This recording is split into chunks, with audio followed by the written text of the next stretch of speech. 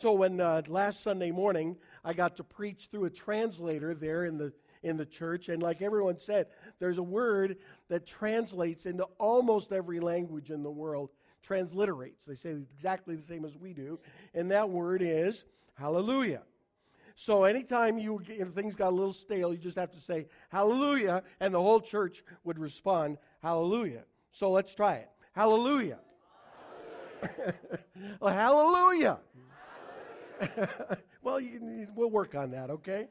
That was pretty good, and so it was a joy to get to do that and to share. And I preached a couple of times with translation. It's hard for me not to look at the translator because I feel like I'm talking to him and he's talking to them, but that's you have to ignore that person and just talk. But someone said, I won't say who it was, only their initial was Colin, that it was the best sermon I ever preached, right? So I said, well, maybe if I get a translator, we'll try it again next week, and we'll see. But that's not the sermon I have for today, because today we begin a new series all about love. Love is not a warm, fuzzy feeling, or it's not just a warm feeling. Love is not a romantic attraction, or at least it's not just a romantic attraction. Love is a verb. Love is an action. Love is caring so much about somebody else that you will do what's best for them no matter what it costs you.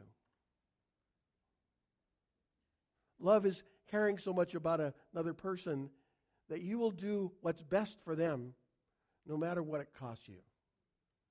And so being love, acting love, doing love is a huge challenge. It sounds a lot easier than it is. And in the Scriptures, we have a lot of teaching, especially in the New Testament, about the fact that love is the essence of the Christian message. True love, love in that deep and challenging, courageous sense. And one of the places that we see it best is in Paul's letter to his friends at Corinth, the first one, 1 Corinthians chapter 13, which is commonly called the love chapter, right? And it's a little ironic that it's so connected with romantic love for most people. It's often read at a wedding. It was read at our wedding. From the most contemporary translation at the time, which was J.B. Phillips. I don't know if any of you ever read that, but it's very fresh wording, much like the Message is now. And so if you want to take a scripture passage that you're really familiar with, maybe overly familiar with, and read it again for the first time, you find a slightly different translation. Well, today we're going to look at 1 Corinthians chapter 13 from the New Living Translation, and we're going to read parts of it together. If I could speak all the languages of earth and of angels, but didn't love others, I would only be what? Or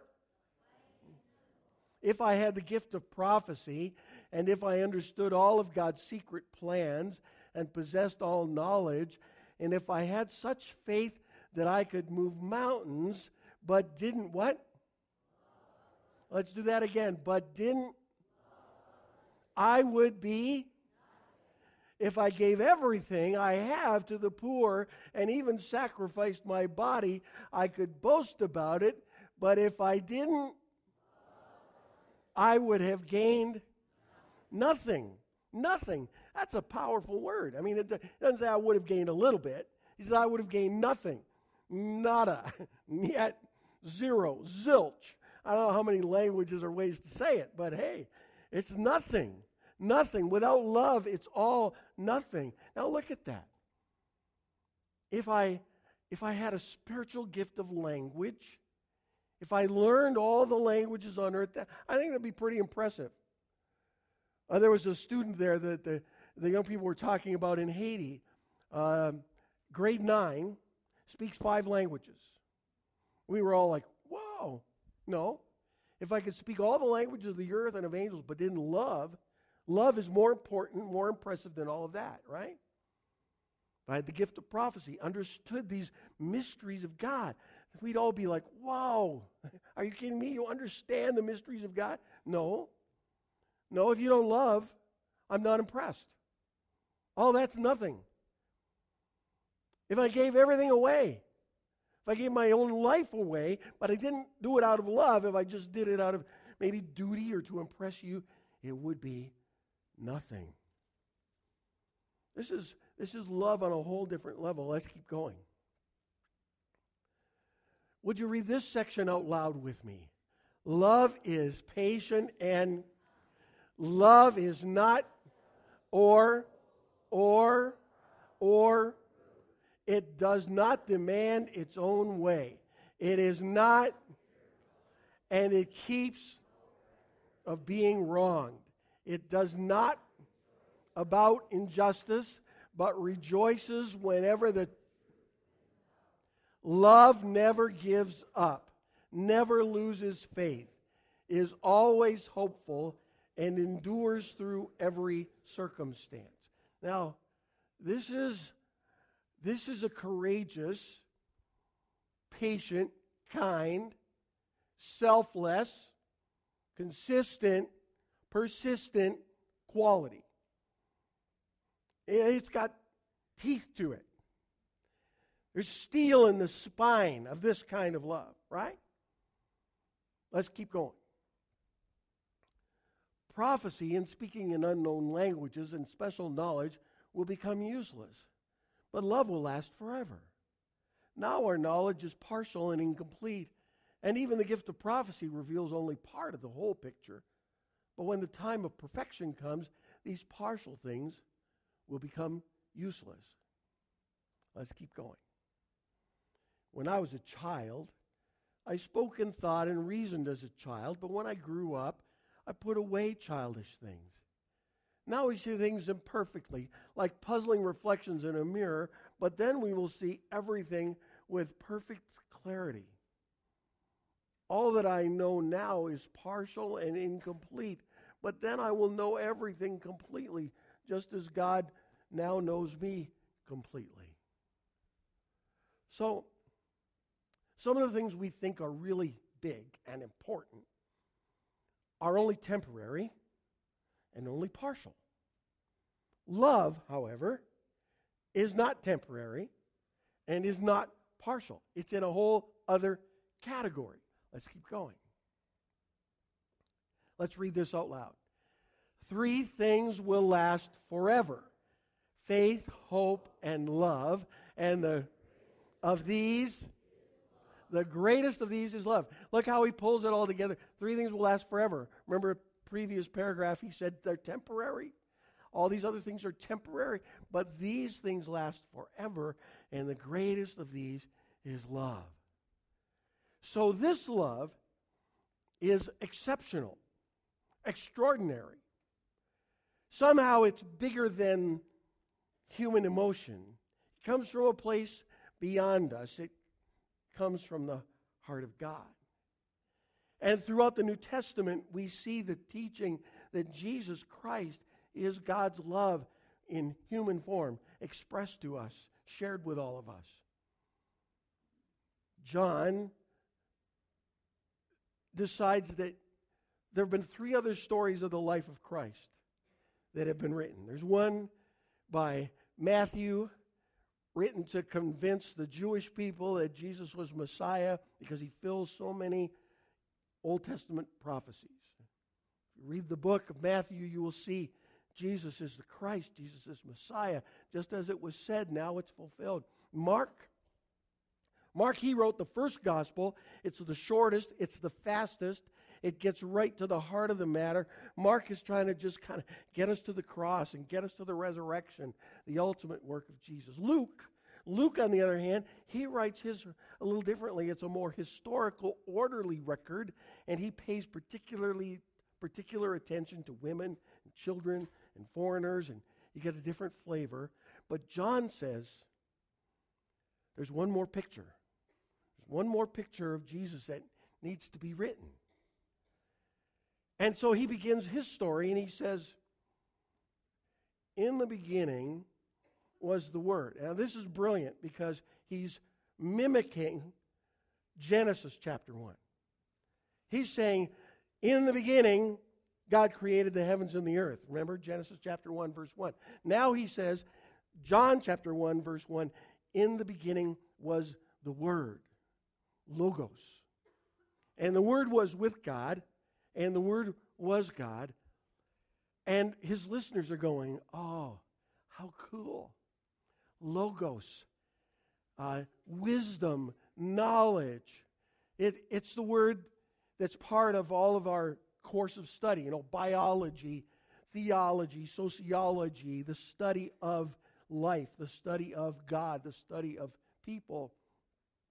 It's the intellectual understanding of the great mysteries of the universe. And John is saying the Word, the Logos, was with God. And everyone is like, oh, how cool is that? And then he says, and the Word became flesh and dwelt among us. And that just rocks their world. I wish it could rock our world like it rocked their world. I mean, we're so used to it, right? They're like, are you kidding me?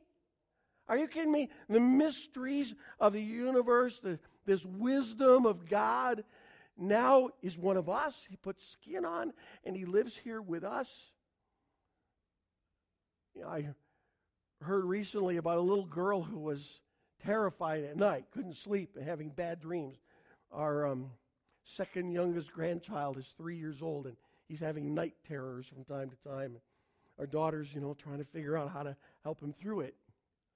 Little kids go through that stage, right? And so this little girl's screaming, crying. The mom comes in, and she's trying to settle her down, and she kind of gets her settled down. And she goes to leave the room, and the little girl's like, don't leave, Mommy, don't leave. And she says, well, it's okay, you're not alone. She said, but I feel alone. She said, no, but God is with you. And she says, yeah, but I need somebody with skin on, right? I need somebody with skin on. That's who Jesus is. God with skin on, right? And there's times we need love with skin on that gets it, that knows it. And oh, wow. Oh, look at Jesus. In Jesus, God puts skin on. In Jesus, God gets a cold. God skins his knee. God makes a bench or a desk or whatever Jesus made in that carpenter shop, In Jesus, God enters into our world and becomes one of us. And there's no more just sort of lofty theory and big ideas. It's real world stuff. It's touching people no one else will touch. Loving people no one else will love. So about 20 of us head off to Haiti. We go to a very different place, put up with some rather uncomfortable circumstances, and we get thrown into stuff that we've never had to do before. And it's all a little more than we can quite comprehend, but God is there, and we do the best we can. And we feel like he helps us.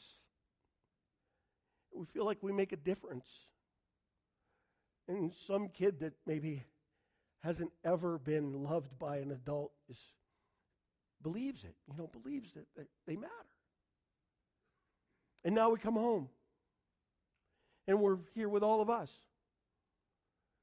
And there's a kid down the block and someone in our family and in our neighborhood who needs love with skin on.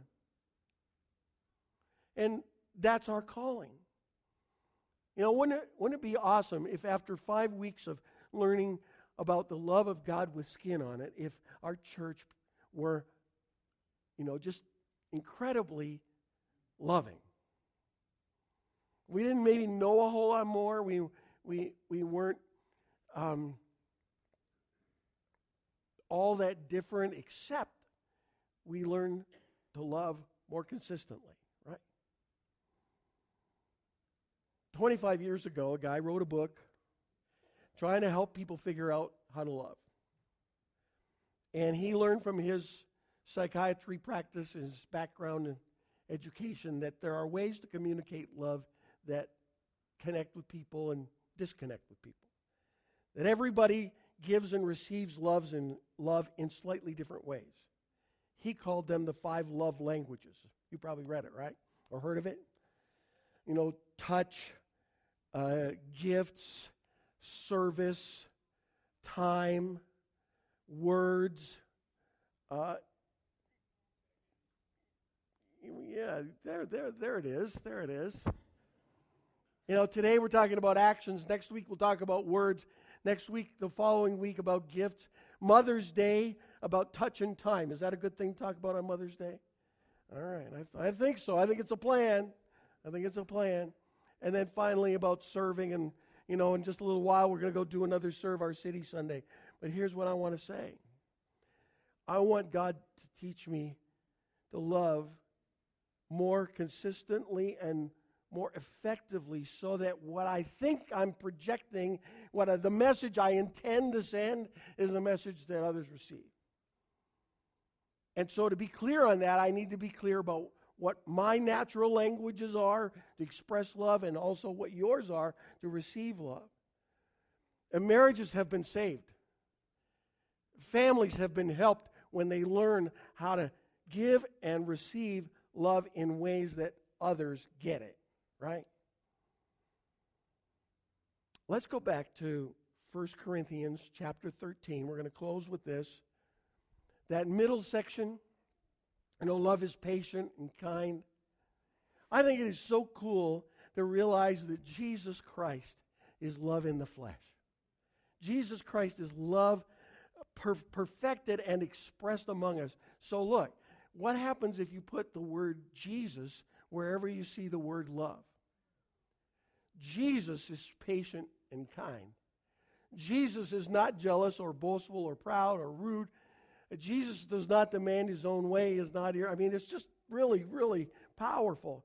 Now, here's the bigger challenge. What about putting your name in there? Glenn is patient and kind. Well, there's a problem right there, right? I mean, I wish, right? And you're like, I wish too. I mean, you could go through the whole thing. Now, here's the deal. God wants us to look like that. By the power of his Holy Spirit, he wants to do a transforming work in us. This is what I love about Christianity. It is not about better ideas, though there are better ideas in following Jesus. It is about the Spirit of God alive in me, making me a better person. Making you a better person, not by trying harder, but by trusting more.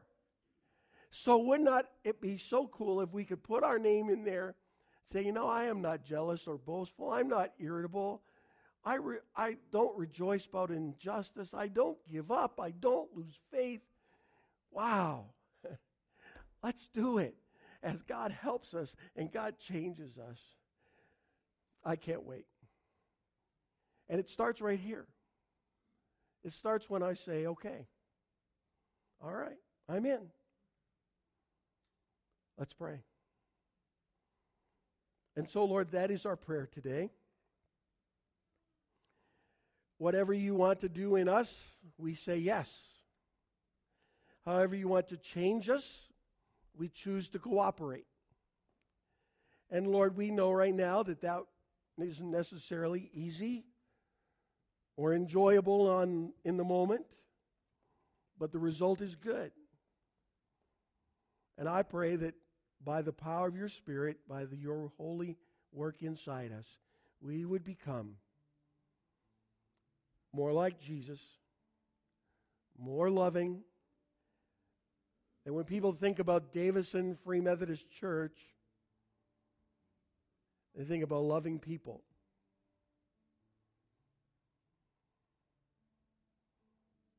Patient, kind, easy to get along with.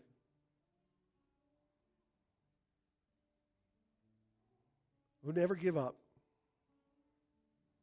Who go to the end by the grace of God. So, Lord, we look forward to the thing you're going to do in us and through us. In Jesus' name we pray. Amen. Amen. Let's stand and sing.